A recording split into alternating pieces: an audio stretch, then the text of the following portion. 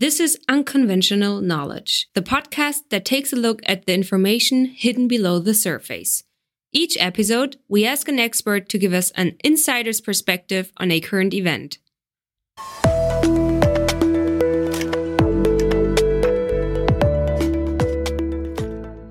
Today, Enrico Colombatto, a professor of economics at the University of Turin, will explain how new trends in labor markets are likely to have problematic consequences for the economy. In recent time, the debate about economics, at least in the West, has been moving toward growth.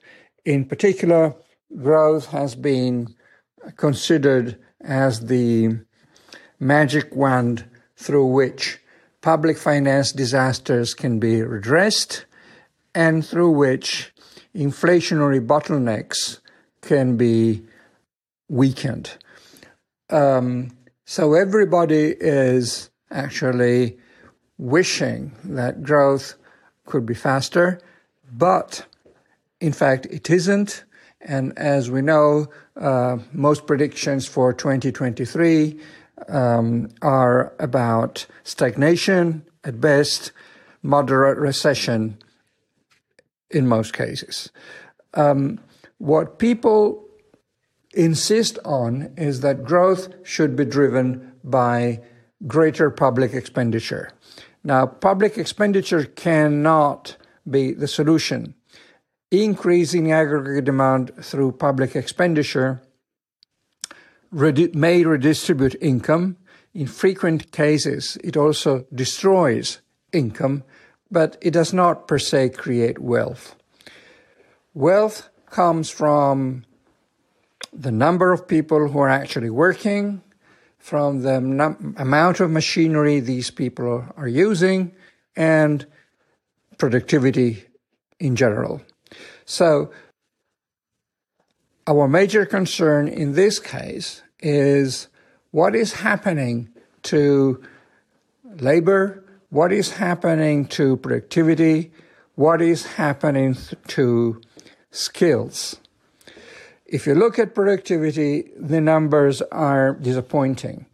During the past 40 years or so, average yearly growth in productivity was about 1.6% in the US.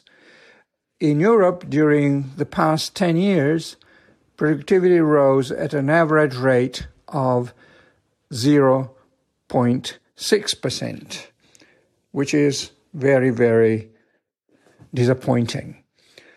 The bottom line is that employers do not find enough people with the skills that the employers, require. This means that in America, many people do not even enter the labor market. In Europe, it means we have higher unemployment. We're not complaining too much about it because we have general welfare states. But having a general welfare state does not mean that growth is going to be enhanced. Of course, lack of skills means that the technological advance, the technological breakthroughs that technology introduces every month, every year into the economies cannot be exploited. So we're missing important opportunities. What can be done about it?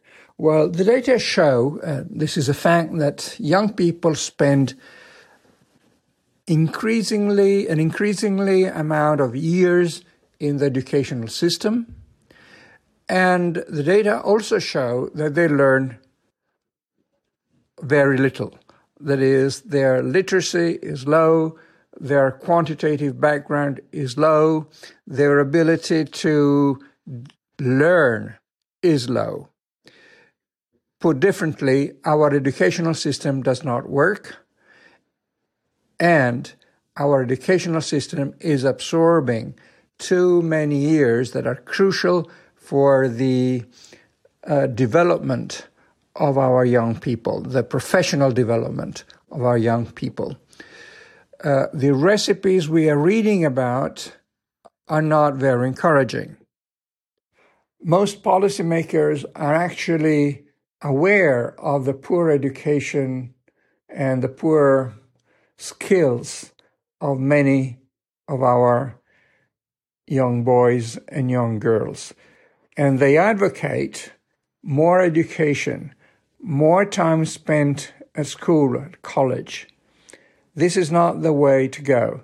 If a system has been proven inefficient, inadequate, a waste of time for too many people, and not very effective in teaching these people what the world of labor requires, throwing more money and more time in a bad enterprise is a recipe for, I wouldn't say disaster, but certainly a recipe that is not going to change anything.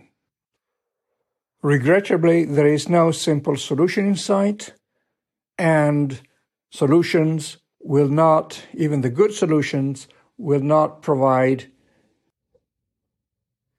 results in the short term. We have to revise our educational systems radically. We have to revise the way we train our teachers, our instructors, and perhaps government should step back and let the market drive the educational system. The factories of diplomas and paperwork have not solved the problem. They have actually made it worse. Low growth, low productivity, low entrepreneurial abilities. This is the price we're paying, and insisting on those solutions will take us nowhere. Actually, it will create a generation of young people that will depend more and more on General's welfare state, and production will stagnate.